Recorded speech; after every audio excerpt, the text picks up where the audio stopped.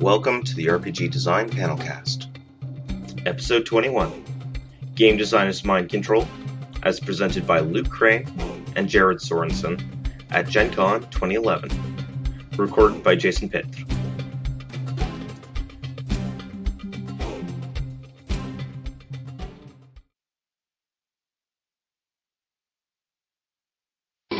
Who here wants to learn a word in Finnish? No. Right? Who here wants to learn how to say no in Finnish? Finnish is the weirdest language. There's 1,000 letters. Look at this guy's already offended. He's just like, fuck it, this isn't the Finnish language, apparently. Alright, so everybody, wait, I gotta record this. We'll teach you all how to say no in Finnish. It's not yes, is it? That's a trick question. You almost got me. You almost got me. Yes is a different word. Okay. It's actually a series of words. Okay, so this is what I game with Toby Mahanen. He's Skjort on RPGNet, if any of you know him, and he's a Finn. And ready? So this is how you say no in Finnish. You say no.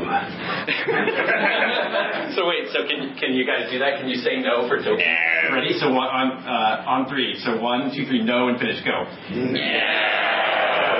That's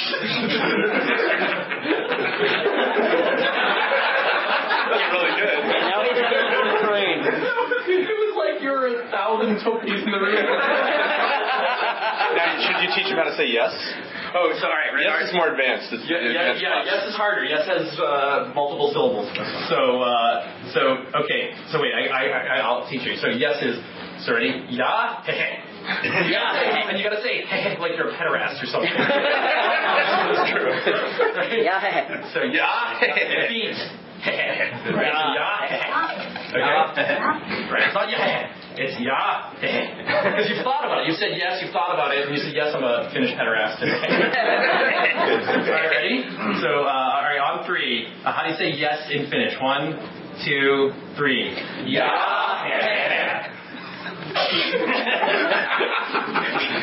Love that. Perhaps the best audience we've ever had. Okay, we have a technical request. Since Gen Con likes to keep it real and teach seminars back in 1978, when we were all 4, or I'm dating myself, and does not like to give us any kind of audiovisual equipment, unlike every other convention in the world right now. Does anybody have a laptop they'd be willing to let us put here and project our slides that way with? Put it on a chair. Or also on a chair. Maybe would anyone like to stand here and be our laptop model? Slide. I have one. It's tiny, but I have one. Well, all right. How about less than tiny? How do you use it? No, it's the size of the laptop. Okay. Nobody brought their 17-inch MacBook with them. I didn't bring my 15-inch. It's too heavy. Yeah, that's what she said. Yeah, you're willing to donate an hour of battery time? Yeah. We will give you something. Okay, don't even know. We'll give you. Jared will donate a parsley game to your cause, to the charity of your choice. Why don't you donate one of your pretty books? Because I need to make money to pay for your hotel room. Start screensaver. Never. Hello, come on in. He's like disabled Paul. You might. Do you know Finnish? We've had a little Finnish language lesson. They can teach her. So teach her how to say. How do you say no? And how do you say You also have to shake your head kind of like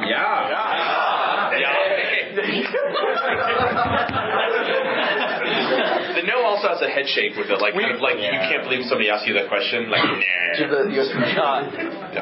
So can you? Yeah. Okay. We'll get this started. Anything else is going to No, just so it doesn't fall asleep. Oh yeah, no, dude, that's a very responsible of you. The only thing that falls asleep during our seminars are you people. Yeah. So we were in Finland. We're not in Finland. We were in Denmark, and we met a group of Finns who had also come from very far to go to this convention. And the Danes are really kind of cold and distant, remote, and they're very serious, kind of Aryan, and they would all play the villains in any kind of World War II movie. So, if you know what I mean.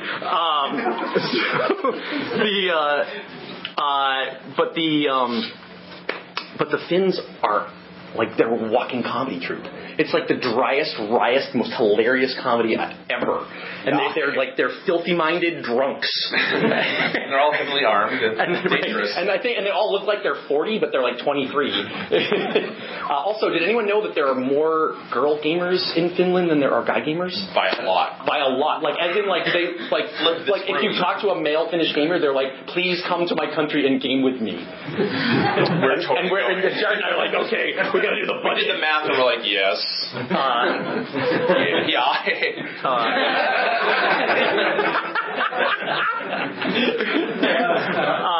What the hell are we doing? No, that's not you. I'm talking to Dan. Are you Deutsch? You full Screenish. Right, where's the...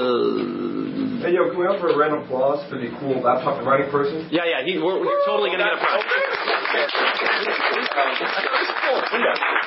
I thought it was F. Command F. Not a spot. Okay. Just kind of make it big. I'm going to just kind of make it big. You won. You won the internet. Oh my god, now you broke it. That didn't work. Whoa. Go to view and do view as slides. Oh, it might OS 10.4 or something ancient. Slideshow. Bam. Oh, there. Oh, Shift Command F. You need 8 fingers to use the mouse. Luckily, we have 10. Yeah, I have 10. Don't you? Does that not work? Oh, that's a play. So if you have 11, we know somebody who wants to see you. Okay, I know you can't. You all can't. Whoa! Stopping. Stop. Okay. Okay, so we just have to use the arrow keys, I guess, sure? That's fine. Okay, so this is really more for our benefit. I know you guys can't see this, and we normally have a large multimedia presentation. If you can't see it, that's all right. We'll try to keep the jokes. Bend it this way, but Yeah. But that's really just so we can kind of stay on time, on point, and whatnot. If any of you have tickets, we'll take them and laugh at Gen Con about them. Gen Con can put those tickets towards slide projectors. If you guys think you get in. What? I don't know what your capacity. I can't let anybody who gives. Okay, well, all right. Watch that door. So. That's what I'm here. Everyone's Who here is designing a game? Who here wants to design games? Okay, rock and roll. Who here thinks that their mind cannot be controlled by Jared and I? Who here thinks that you are strong-willed? Well, we got him to speak Finnish, so. Nobody. I guess we've already blown our wad. Oh wow, this is great, guys. Thank you. Nice to meet you. All right. We're totally going to run over in this panel. Let's do it. Ticket, please. No tickets. No tickets. Awesome. All right. You know what I can get with these? Nothing. A room next year, maybe. No, they threaten me every year. We won't give you a room unless you turn in your tickets. And, well, here we are, 9 years later. Okay. Okay. So my name is Luke. And I'm Jared. And we are the Sons of Cryos. Nobody gets that's obscure. Two people get it. I design role-playing games, primarily tabletop role-playing games. I designed Burning Wheel, Mouse Guard, which some of you may have heard of. Jared has a bit of a deeper resume. I have a bigger resume, but that's okay. So I designed a bunch of games, including Action Castle, which we'll be playing at 3 o'clock in Sir laptop. That is for you. That's your free gift for participating in today's laptop. So welcome. More gifts, more prizes later. Okay, better ones. So can anyone see that? What's that from? Anyone? Anybody? Game Designers Mind Control. That's us, Luke and Jared. I knew that. Yay! What are games all about? Games are all about irrational behavior. We're going to get you, using a game, to do stuff you normally wouldn't do, or normally wouldn't even think of doing. Things that seem even counterintuitive to what you would normally do. Games do this with a variety of things. Mechanisms. Wait, what is a game? What's a game again? Hold on. A game. You're ahead of me. Oh well, you continue then. You go. Take the reins. So a game could be loosely described as a system which promotes irrational behavior in its users. Which a system which gets its users to do things they would not otherwise do in a normal setting. Did I just say that? Yes. Sort of. Sort of.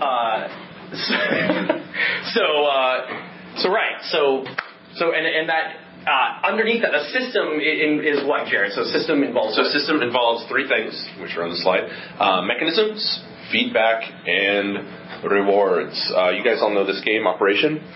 So the mechanism is little tongs, and you're picking out little body parts from the patient. What's the feedback is pretty easy. Right? So if you screw up, it lets you know right away. And the reward is the money you get for the different operations. And the harder the operation, the more money. Yay! All right. So here's another game that promotes irrational behavior. It's a very old game, right? One from the dawn of time. One that's we estimate it has been done billions of times. Billions of times. How many races have been run in the history of humankind? Right. So this is a game. So we're gonna run. I think we have to. Well, that's why we have the slides, so we don't have to do this. Oh God, you're like killing the comedy, my friend. I know. Comedy will come later. We have plenty of. So all right. So in a race, there's a starting line. You're running, right? So you have red guy's ahead of blue guy going around the track. Who wins? Red guy's ahead of blue guy. Oh yeah, blue guy. Because the red guy takes a nap halfway through because he knew it was so far ahead. Okay, well that's Aesop's version. Knowing what we know in that the red is pulled ahead and that they're now moving at the same rate of speed and blue can't really overtake them, how can blue win? Throw something at red. Cheat, right. So right. He's already made it halfway there, and then boop, he gets to the other side before red. So right, so if you say cross the finish line, right, and this is the finish line, well, I've crossed it, and now I've crossed it again, and I've crossed it again, right? But that's no fun. And the other guy's like, well, I thought we had to run around the track. Well, nobody said. We're just running. It's a race across the finish line, right? First across the finish line. This is an amazing process of design that has happened over billions of iterations, where we have figured out as a world culture, right? Races are run in every culture. We figured out that it's more fun to run at full tilt across a predetermined course without smacking each other in the face, without tripping each other, without any kind of chicanery, right? Run at full tilt and then cross the finish line or reach the end goal, be the first to cross the finish line. Those constraints, those utterly irrational, calorie burning constraints, we have determined make the race more challenging and more fun for everyone, both the spectators and the participants. Totally irrational behavior. The rational thing to do is just to push the guy down or cheat and cross the finish line or something like that. But the constraints create the interesting parts of the game, and we call those constraints rules. And you can't have a race. You can't have a race where you do push people down, but that's part of the rules. It's part of the agreed upon set of rules that you're using. Okay, so let's play a game. Where should I go? Right here. Okay. Go in the middle. Right? You're not going to go. You're going to put a barrier between you and the audience. Yes, I am. Okay. Because they look. Okay. So we're going to play a very, very simple game, and the rules are that the first person to shake my lovely partner's hand will win a shiny nickel. Nice to meet you. That was easy. What's your name? Doug. Doug, Greg. We've met Doug. Yep. How are you? Here's your nickel. Sweet. How do you feel? I feel good. You feel good? Okay. Simple. That nickel got a huge response out of the audience, huh? I think some of you might have even looked up from your iPhones. Only for a second. So there you go. So, all right. Let's put that aside for a second. Let's put aside that little rules risk reward exercise and talk about a game that some of you might know. The original first-person shooter, Castle Wolfenstein. Yes. 3D. We've got Castle Wolfenstein 3D because I mean, duh. It was totally 3D. That perspective, Caravaggio brought to life. That was for that guy right there. Okay, so right. So Castle Wolfenstein. The mechanisms of Castle Wolfenstein. You have your monitor, your keyboard, and the keyboard you interface with the game. You have your arrow keys. You have your shift for your strafing. You have your spacebar for fire. Pretty simple. Yeah, pretty simple. But that's your interface. And you have everything on screen that you're witnessing. You have a little first-person view. You see your little hand holding something. Right. Yeah, your little status bar at the bottom. So it's like, even if you haven't played this game, you can imagine. It's the most basic kind of first-person shooter. It's a kind of first of its breed. It's a cool-ass game. And what else is there on screen besides your little hand and all your scores? Right. What's the first thing you see on screen in a first-person shooter or Castle Wolfenstein, if you know what we're talking about? Nazis. Your environment, which is what? Walls. Walls. So what is a wall? What's a wall in Castle Wolfenstein? Constraint. Right. It's constraint. It's feedback. The game is telling me something. Why can't I move this way? What is that? What the hell? If you were just playing Castle Wolfenstein, you're walking along, what's his name, Bart, right? Or something like that? If he's walking along and all of a sudden you start walking in place and you're not going anywhere, you'd be like, oh shit, I have to write to these guys, there's a bug. Look down.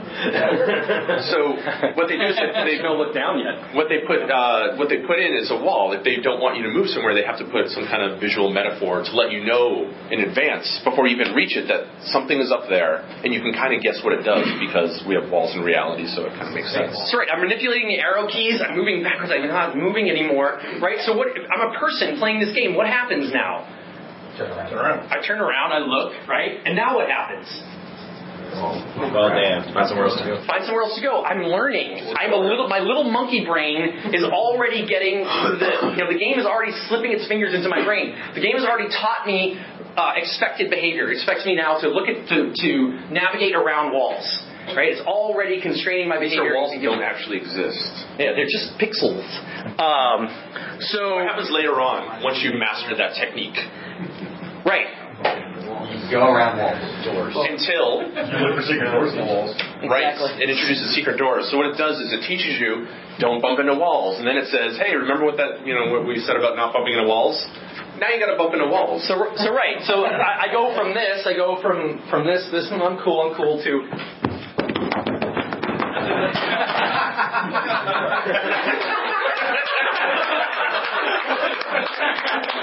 It completely changes your behavior in the game once they introduce this new piece of feedback, this new interaction in the game. Your monkey brain kicks into overdrive because those are hidden things. And all of a sudden it's like, whoa, something just happened. We'll get to that though. At random.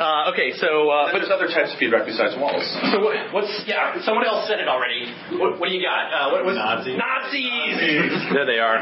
Right. So I'm walking down the hall. Right. Hi. Well, this is a cool place. I guess Castle Wolfenstein's. Oh, hey, who's that guy? Leaving. Ow! Whoa! My face is red. Whoa! What's going on? Space! Ah! Whoa!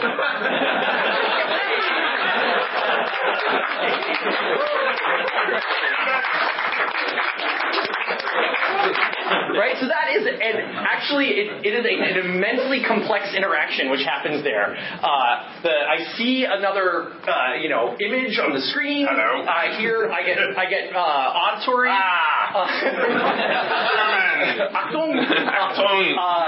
Right, and then not only do I get more auditory, and I get something. I think that those pixels are a gun.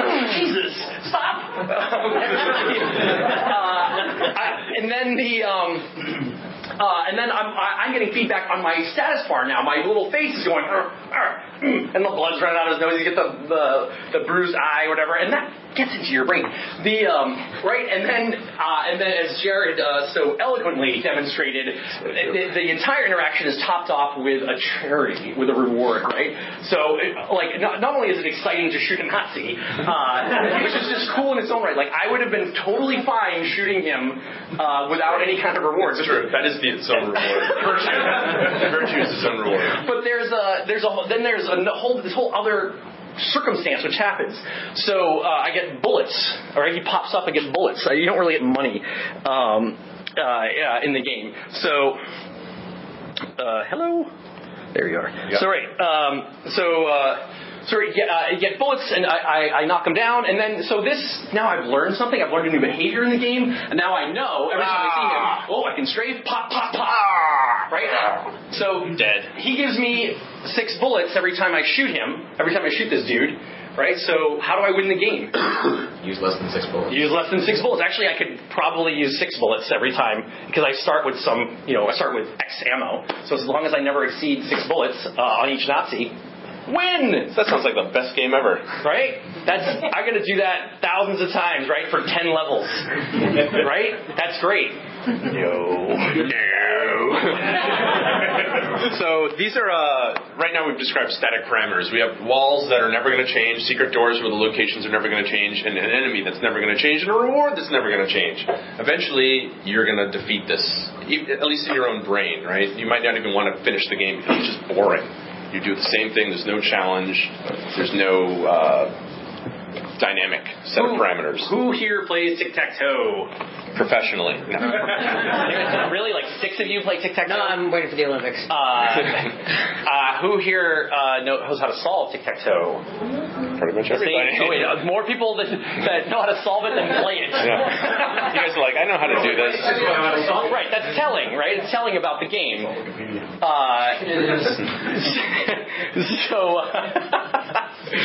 So we're going to mix it up. We're going to change the parameters so that they're no longer static. We're going to add new and interesting things and random rewards and permutations of the game. The mind control in Wolfenstein fails if you quit after level 1. Right? That's no fun for the game designers.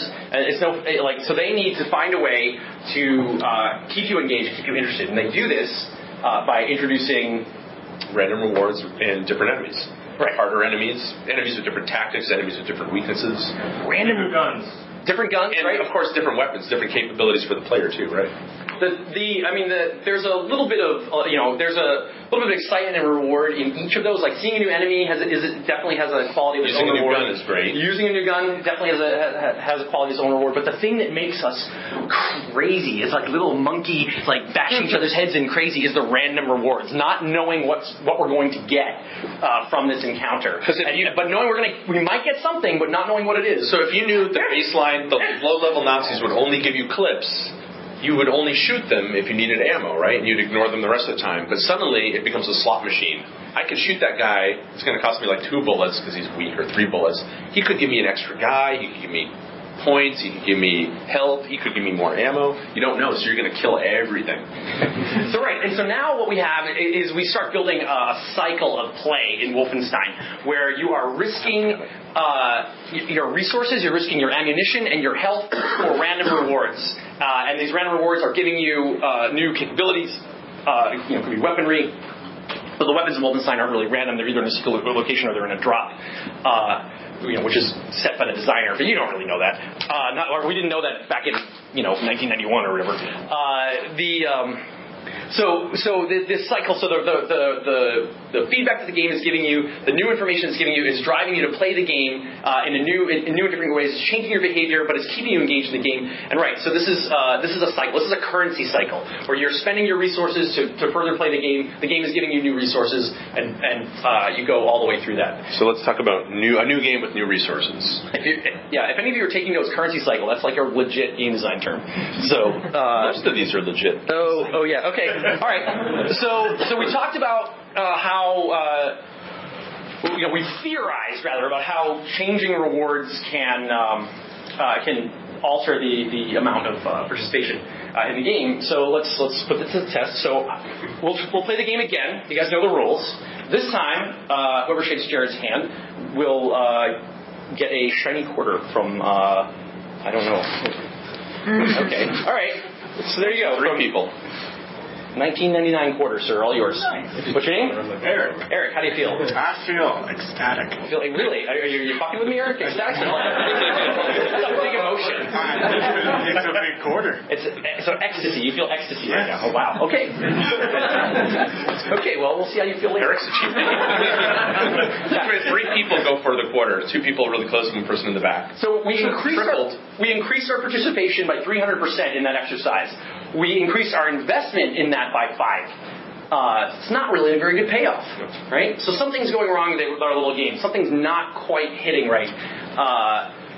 We changed the reward, but we didn't really change the challenge. We didn't change the challenge, but we increased the reward by 5 times, dude. I mean, come on, it's a quarter. Yeah. He could play like a video game at a gas station in like Peoria, Illinois. that one lonely copy of Galaga. Oh God, I love that. I live for finding those. Quarter, oh my God. What a sad life I have. $1.25. Okay, so what are other small little rewards that we have become accustomed to receiving? Usually it's like not even pennies because they're worthless. Right. A picture of a rose, or you could get a picture of a daffodil, and if you get all the flowers, you get a beehive. What? This is fun, right? Like Zynga would say it's fun. Yeah, and in fact, millions of people would say it's fun. Millions of people spending hundreds of millions, if not $1 billion, would say this is fun. Big company, right? And we're talking, the rewards they're getting are worth less than a nickel. Like they're literally worth nothing.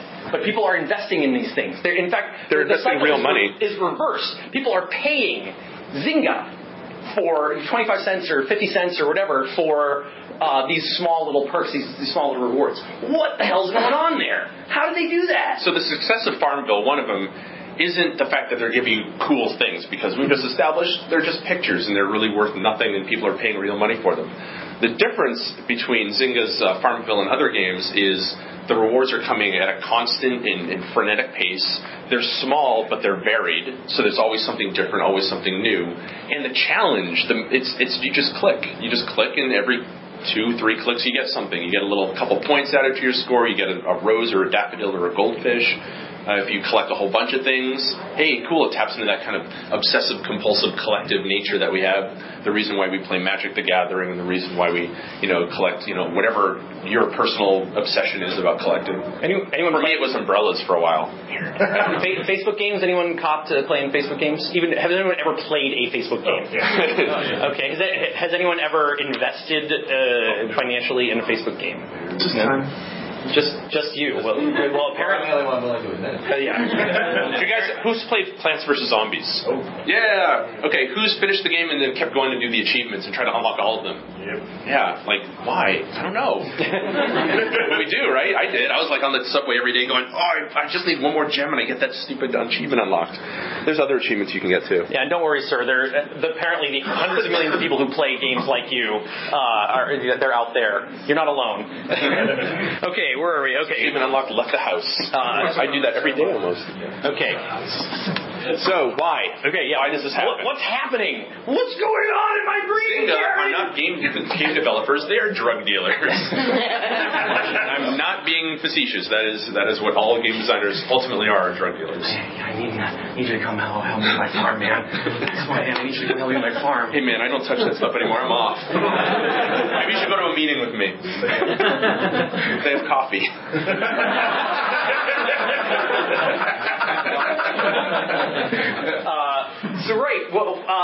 There is your brain is the biggest drug dealer you know.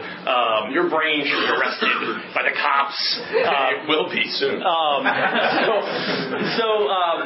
The reason why the Zynga madness works, the reason why games work in general, is because when we are rewarded, when something unexpected and pleasant happens to us, we get a shot of dopamine, and dopamine is an opioid. It's basically heroin in our brains. And now the shot that we get is commensurate with the risk, the challenge, the amount of the reward, or whatever. So, like, these guys, it's not like Ed McMahon showed up with his giant check and was like, $1 million, publishers, no, they're like. That would be ecstatic. He said he felt good. He said, without unbidden, Doug said, sweet, right? Sweet's worth a nickel. Static is worth a quarter. Over here, we show the fluidity of the English language, and ecstasy is worth a quarter. Eric's brain is like Huggy Bear in Star Trek. So it's not a simple reaction. It's not like you can buy yourself that cup of latte at Starbucks every day for the rest of your life and get the same happiness you got the first time you were like, wow, this is really good, this is what I want. Because our brains crave new information, crave new experiences. Your brains want us to learn new things because learning new things enables you to survive like saber-toothed tiger attacks. So the reward that our brain gives us, spikes early and tapers off slowly and then kind of rapidly. So where you're getting, this is why Wolfenstein with just one Nazi villain, you and a pistol and 6 bullets over and over again is not fun. Because it's fun the first time, and then without any new information or any new experience, the reward, the happiness, the thrill of it, which is a chemical reaction in your little monkey mechanic brain, is dropping off rather rapidly. And your brain's telling you to move the fuck on. Or find the guy with the chain gun. He's interesting. So, this is a fun one. Imperfect information. Okay, so let's talk about other angles into the monkey brain then, other ways to motivate players. So now that you know that basically as a game designer, they're drug dealers and they talk about this shit. They in their like marketing meetings and whatever, and they have like. There's all sorts of interesting little acronyms. Player investments. Player investment, ROIs and K factors and viral coefficients. Oh, man. To be a game designer right now, you basically have to be an economics major with a marketing background. It's weird. Yeah, they want people who know Excel. Minor in biology? Sure, why not? That can't help. Or can't hurt. Okay, so imperfect information. Freudian slip there. So many games use imperfect information in order to keep the player guessing, in order to keep the player going. So imperfect information is basically when there's a section of the game that you can't or don't know. What the most classic game of imperfect information? Anyone? Minesweeper. Clue. No, the most classic. Minesweeper is more widespread. Battleship? Poker. Right, poker. Poker is a deck of cards is an amazing engine of information, right? Oh my God! If you really want to blow your minds, if you really want to have to read an article like 2 or 3 times, read about information theory, real information theory, so a deck of cards contains all this information. When you lay it down there, in information theory, the more cards you draw, the less information there is in the deck. Yeah, you're all nodding, but but the more knowledge you have, though, right? The more you know about the deck, the less information there is in it. Wow, I love it. Anyway, so right, poker, you don't know what your opponent has in his hand, or you don't know what's in the deck. You make guesses based on what you have and what you've seen. Right. The elegance of poker is that you can begin to make educated guesses. The more experienced player you are, the more you're paying attention, the more information you can make an educated guess at. Games like Magic the Gathering, one of the key abilities in Magic the Gathering is to take imperfect information and make it perfect. To basically minimize randomness, minimize the chance of drawing a card you don't want. And there's tons of cards in that game that are devoted to that purpose. So let's talk about a more modern game that uses imperfect information, StarCraft. So what's the imperfect information in StarCraft? What your opponent's building. What your opponent's building, but they have a name for it in StarCraft. Flag of War, right? So for those of you who don't play StarCraft blacks out the screen outside of your kind of little unit view radius. This is a pretty commonplace mechanic at this point. StarCraft didn't invent it. They stole it from Dune 2. Dune 2. That's awesome. But anyway, so, and the more you can't see what your opponent's doing, right? And that's a giant weakness because StarCraft is a game. StarCraft's design is to be move, counter move. So if you cannot see what the move that's coming, you can't counter it. So the fog of war in StarCraft, the imperfect information is a handicap. It's a huge handicap, and you have to dispel it. So what behavior do you have to undertake in these games to gain more information? Scout. Risk. Right? And you have to risk units. Exactly. Short-term risk, time. Long-term reward. And you have to scout out. You have to send. What do you send? Who sends what? Drones, peons. Your first marine, right? Just in case. Right. And it's also equipment. Something immediately send out a drone. Then and you begin dispelling the imperfect information and getting better information, but StarCraft is also very elegant. If you remember in the very first version of Warcraft, you would dispel the fog of war, and that was it, right? It was then you could see the map. But they learned that wasn't enough. That basically allowed for cataclysm, for basically 8 wizards just all going blizzard, blizzard, blizzard, and anything that moved. Oh God, I hated playing that game. So they added another layer to the fog of war where you explore it and then it grays out. So you know the terrain, you know the buildings that are there, the static things, but then all the kind of moment-to-moment stuff you can't see unless you have a live viewer right there. And what happens if you don't know what happens with the enemy? Tank rush. Siege tank rush. Right. If you don't know what's going on, if you're not paying attention, if you're not exploring, you're just, opening yourself up for abuse. Or like me, building a symmetrical base. I have to move that. I put it in the wrong place. I have to destroy it and rebuild it. Let me tell you, Jared's very good at StarCraft. I like the Protoss because they're yellow. Okay. It's true. They look cool. I'm gonna play them. So imperfect information, right? All games have to have imperfect information to function. No. Correct. What is the ultimate game? It is a game of perfect information. Chess. Correct. Or checkers, but chess is a little more classic. So in chess, it is possible to know all of the moves available to you and your opponent at any one time. Right? So all the information is there. The only thing you don't know is what move your opponent's going to make. Now that's very, very difficult. In fact, we have entire machines dedicated to figuring out this logic. There's another seat up here, and there's a seat up here. If you guys want to sit. Okay. Since we're playing musical chairs back there.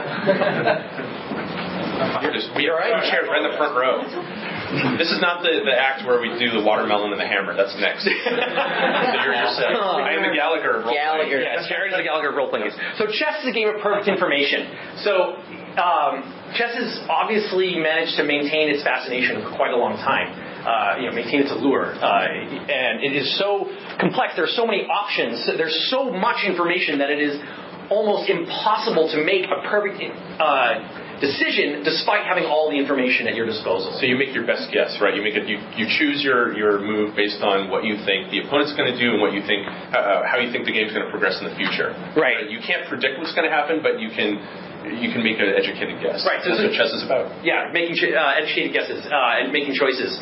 Another game of perfect information is anyone play Diplomacy?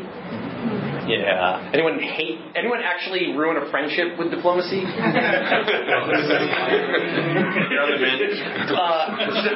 That's one. That's pretty good. So if you want to design games, if you're interested in game design, if you want to kind of have an insight into games, play Diplomacy. Try to play it live too. It's a much more visceral experience. It's one of the. Just don't have any emotions about it. Just play the game. But that's the thing. That never happens. That's where. So Diplomacy is a game of its great powers Europe, and you can see all the pieces on the board. You can know every move possible in Diplomacy. You just don't know what your opponent's going to do. It's just like chess. But there's multiple players, and you're allowed to conspire, and you're in fact encouraged to conspire with one another. And the complexity of maneuver in Diplomacy is sublime. It's an amazing game. But despite the ability to know everything, you just can't. You can never make the perfect decision in that game. It's so elegant and so wonderful. If you haven't played it, absolutely play it. And I try to just go in with an open mind and not want to kill your friends. So games, we've decided that games can have imperfect or perfect information. They can have random rewards or static rewards. And all games need to be about choices, right? Like, you have to be able to make a meaningful decision or it's not a game. So a game has to have interaction, feedback, currency cycle, and some form of information. Right? Must, right? Otherwise it's not a game? No. So meaningful decisions. So what are the meaningful decisions in Candyland? None. What color you draw a card? Meaningful decision. Meaningful decision is a decision that the player makes that can affect the outcome of the game. Take the bridge. Who goes first? Yeah. I think it's probably in the rules. That's the youngest player. Youngest player goes first. So there are no meaningful decisions in Candyland. Like the player cannot make a choice in the game that affects the outcome of the game. The player can activate the mechanisms of the game. Basically a pure procedural game. Right. Why do you play Candyland? What's going on in Candyland? It's the board. Not much going on. Colors. You draw a card. Move on to the next space. I don't know. Lord Licorice is trying to take over. So what are you doing there? You're talking. You're making up a story. Interesting. So yeah, why do we? Who plays Candyland? Children. Right? Everybody here does, right? Except maybe with their kids. Very young children, right? There's no competitive Candyland league down in Route B12. Next year. A couple big guys with beards I gotta move 2 red spaces. So we get it. Yeah. We're gonna bet on the game. Candyland, right, is a purely procedural exercise, but there's something else going on beneath the surface of Candyland. It's called an emergent property or emergent behavior, where the rules of Candyland tell you who goes first, what turns to take, what happens when you land on what square, and how the game ends. Right? What Candyland doesn't tell you is why you play the game, and why children play this game, and why children should play this game. And children play this game because it teaches them to play games. Right? It teaches the kids how to take turns, how to interact with pieces on the board, how to move pieces, how to pull cards, what the card means, all that stuff. It teaches kids, who goes first, who goes last, how to win, how to lose. It teaches kids that games have constraints and that you should follow them, and if you do, you'll have fun. Right. At that level, that level of development for kids, 4 or 5 years old for Candyland, the kind of, for most kids, like the tactical and strategic decisions of gameplay aren't that interesting. In fact, might even be upsetting. It's not that they might begin to intuit that stuff at that point, but that comes a couple of years later, really. So gameplay is a different exercise for young kids. It's an exercise of socialization and learning. Where for us, it's almost gameplay is something else. Gameplay is another kind of expanded instinct. Candyland, Monopoly. Play games. Monopoly teaches you how to not play games. This game teaches you to ignore the rules. So, Jared, go for it. There's a space. What's that space? Next slide. Free parking. Oh, okay. Sorry. Free parking. So, what happens? Nothing. Nothing. Whoa. There's a rule. Let's figure out what the rule is. Nothing. Okay. Somebody said something else, though. Yeah. You take the fee money. Oh, okay. All taxes. You take all taxes in the center of the board when you're free parking. Who does that? Who has fun playing Monopoly? Who knows the real rule? Okay. What happens? Nothing. Right. Monopoly. You don't have to pay anybody anything. It's just the one space on the board where nothing happens. Right. It's free parking, and it's hilarious. Monopoly is this. There's this cult of house ruling with Monopoly for free parking. I do it too, and I hate Monopoly. And it took me. I basically had to start designing games to figure out why I hated Monopoly, and it's not because I'm a socialist or anything. It's because we were ruining the game. We're introducing an inflationary economy into the game, which is causing the game because we're having this pity party on free parking, oh, here, poor person, or you get all this money, and then, oh, here, rich person, now you get all this money, and we're introducing all these resources into the game the game never intended to have, and therefore the game is getting drawn out far beyond its intended play cycle, and we all hate each other after 4 hours of Baltic Avenue hotels. And it's weird because the board is kind of telling you, well, something happens when you land on this space, something happens when you land on this space. Every single space on the board, and there's a lot of spaces, but that one space, it seems weird to us that nothing would happen. So we kind of have invented, as a culture in America, we've invented this mythological space.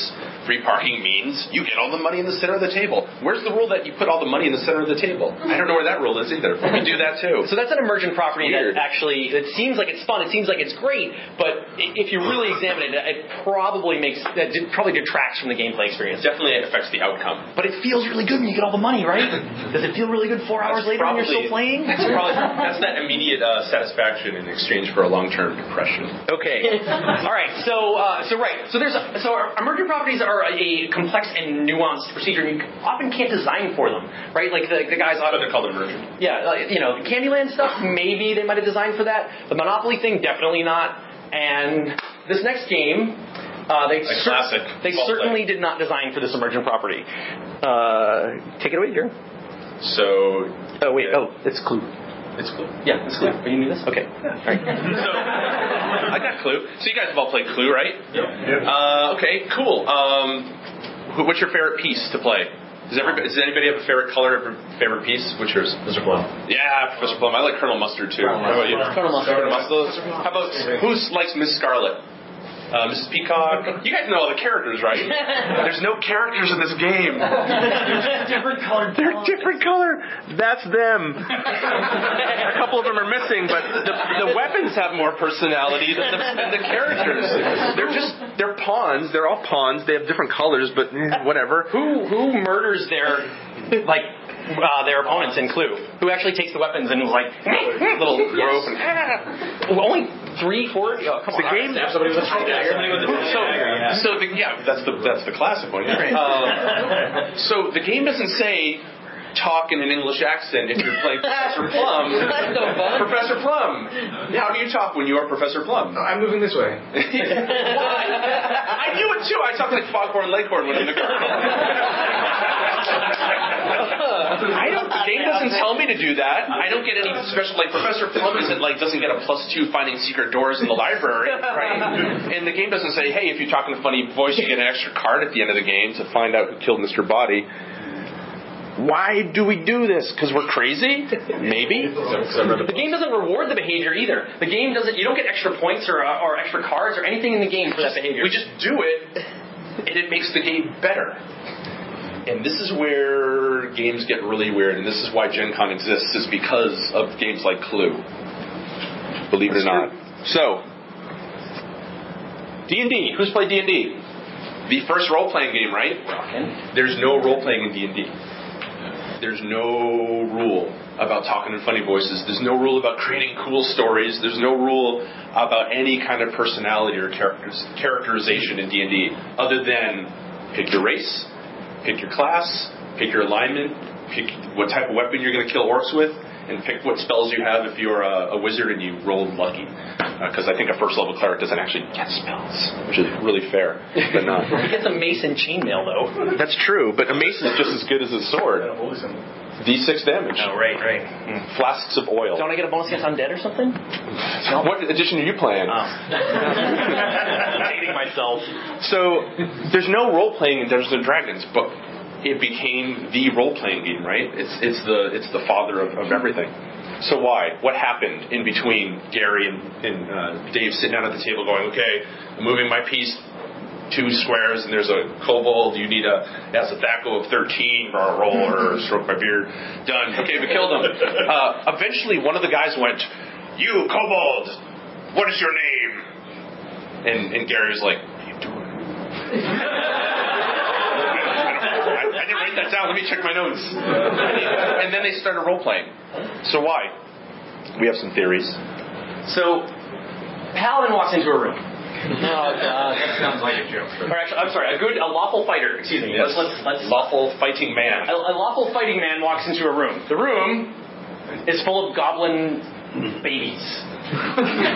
This happened. This really, in a game, really happened. Right? So what did the lawful fighting man do to the evil babies? Okay. He might have killed them. Or he walks away. Set him on fire. What is the player doing right there? What is going on? There's a lightning storm in the player's brain at this point. The player goes, What did you say? What's the ethical choice? Right, there you go. The player cannot help it. We are human beings. We are ethical and moral creatures, no matter how sociopathic we are in our gameplay. And that saying that you obey laws, saying that there is evil in front of you, saying that evil or it's potential evil in the form of children, and setting that in front of pretty much nearly anyone is going to trigger an ethical or moral decision in that person. And that breeds identification, right? You do enough of that, like some of you are thinking like, I would do this. Yeah, I would kill them because they're evil babies. They're going to grow up and be, evil goblins. I would kill them. Some of you are thinking, no, you're crazy. I would take one. And some of you are thinking, I would take one and raise it as my own. And some of us are going, that is not lawful. could raise it to be lawful. Yeah, maybe. It's also nature versus nurture. It's not just eleven, right? Even picking your race in your class. Like, okay, you're a fighter. You enter the dungeon. How are you behaving as a character in this world? You're a fighter. Like boldly going forward. Right. You have a sword and a shield and some armor. You're like, follow me. Whatever whatever your alignment. Either you're like, we shall right the wrongs and save the innocents, or you're like, we shall slaughter everybody. It's gonna be awesome. So if you're the thief, what are you doing? Because you're rewarded, right? So you don't have to do that. You don't have to skulk. You can just say, I backstab for 3 points extra damage or whatever. You don't have to like role play that I'm skulking in the shadows and I'm speaking like this and I'm kind of I'm eyeing my companion's purses. That's cool that you're doing that, but it doesn't do anything in the game. And all these like little expectations, you're like, well, if I'm playing a thief, that's kind of a loaded term, right? You're not playing a pickpocket, you're not playing a burglar, you're not playing a rogue like you do now. You're playing a thief.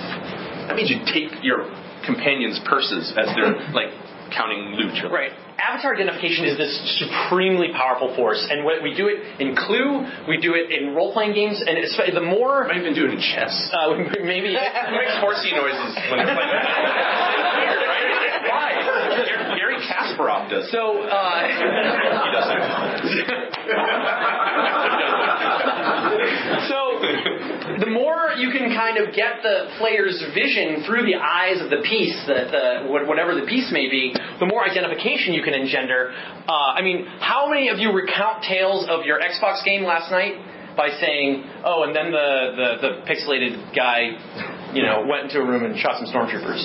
How many of you say, oh, and then I burst into the room, and I shot these stormtroopers, and I got an extra life? The people sitting next to us when we're having lunch at Gen Con who aren't into what we do must think we're all crazed murderers. So then we burst into the cultist temple, and of course I took out my flamethrower and I killed them all. And this woman, sitting next to you going,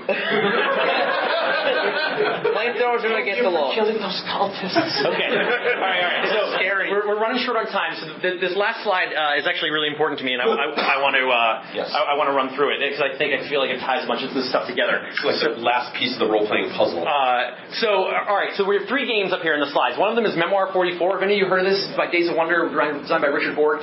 So for those of you who haven't heard of it, Memoir 44 is a board game that combines 2 things, which I never thought could or should be combined. I think you'll agree with me. World War II and fun.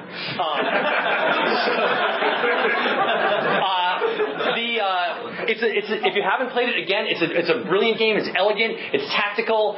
You play a full game in about 90 minutes. The full game is you play allies, and then you switch and you play Axis, or whatever, vice versa. Then GURPS. You guys all know GURPS? GURPS, World War II.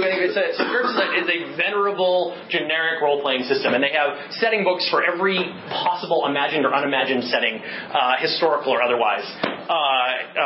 And then one of them is GURPS World War II.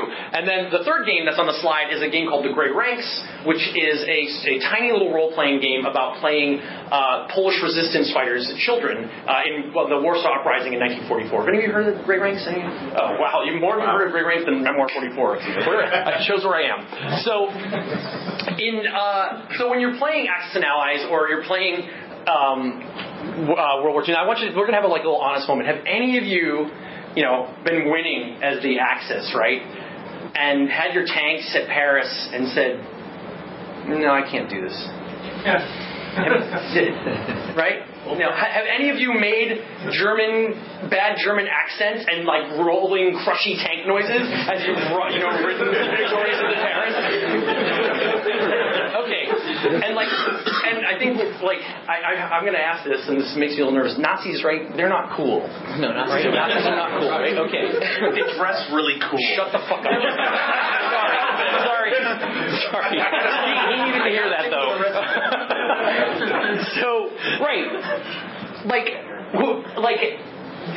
Have any of you taken that last piece in Risk and said, no, Commandant Fernand, he needs to go home to his love. He will not fight. He cannot. cannot stand. He will go through Chile and up through Latin America, whatever it takes to get home to Spain. But no, we don't. The game does not. It's like the level of identification at that point, at that zoom out in these games. They're not making moral, ethical decisions about that, and we're making horrible decisions. We're committing slaughter. Okay. So in a role-playing game like GURPS, or just pretty much it's a very standard traditional role-playing game. You have you're going to play heroes, you're going to play guys with Tommy guns and have like personality quirks, and you're going to kick down doors. My guy, he always make sure he has an unlit cigarette behind his ear to smoke after he kills a Nazi. Right. Okay. We're going to kill Nazis and we're going to have fun doing it. Right? Are we really going to think about the atrocities going on behind all this? Or are we really going to think about that we're committing war crimes too? No.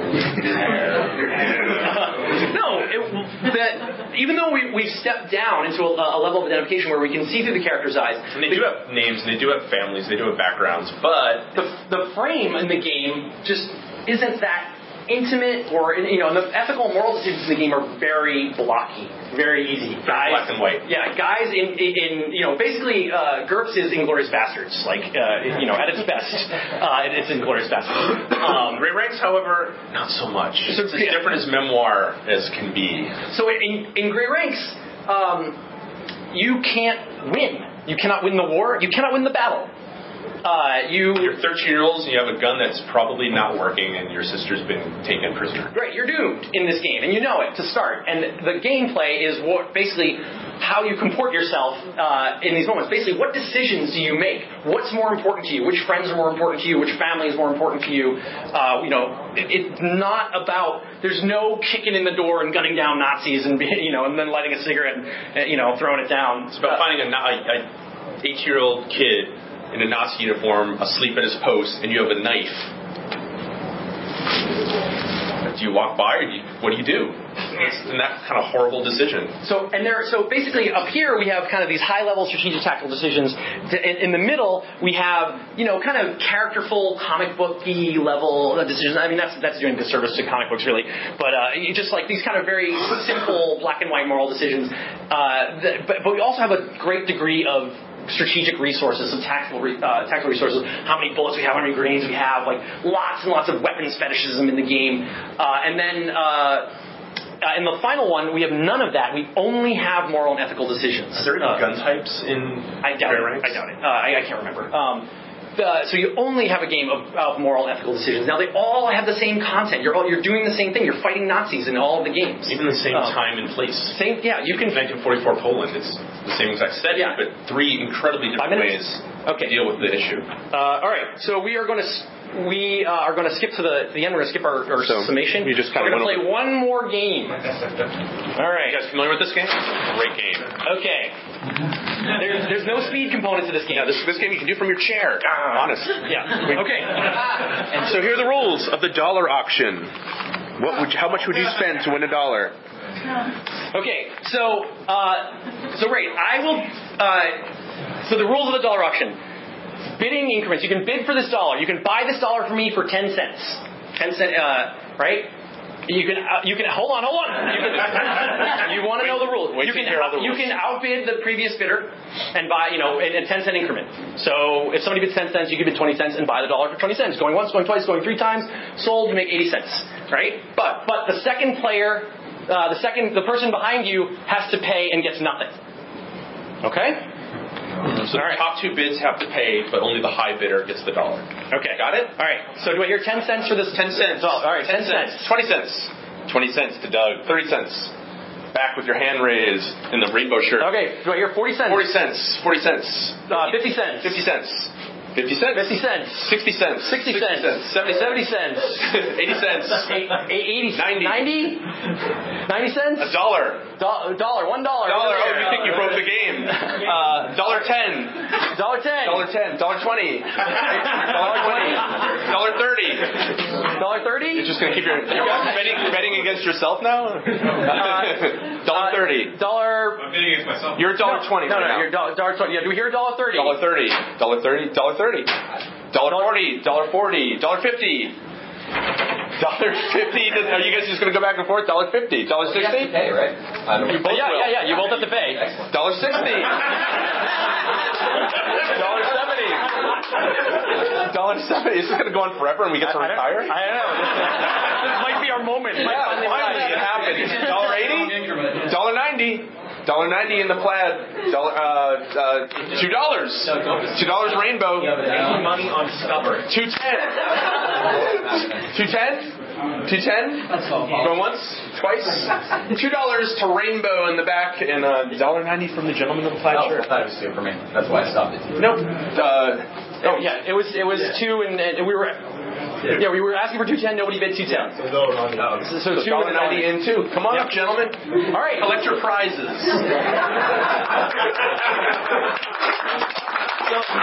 So how do you feel? I feel good. Can you broke 100? No. You're paying. One. All right, there you go, sir. There's your $1. I owe him a dime. We have change. So who here, when we walked into the room, we said, "You're going to pay. Here you go, sir. Here's your change." How do you feel? In control. In control. Who here, we walked in and said, "You know what? I'm going to give you $1, and you're going to give me $2." And I just said that to you, right? None of you would have done that. Some of you might have been, "Oh, well, all right. Let me see what he's going to do," and I would have laughed at you. But you change the parameters of the game. You introduce rewards and unknown reward and imperfect information, and suddenly the game becomes a lot more interesting. Thank you all for coming. And where are Jared and Luke? Booth 311. Who comes to booth 311? Also, Jared's panel is right now. In number E. Action Castle, if you want to see how feedback works, he will show you hardcore. Most fun you will have at Gen Con, probably. Yeah, please do. Yeah.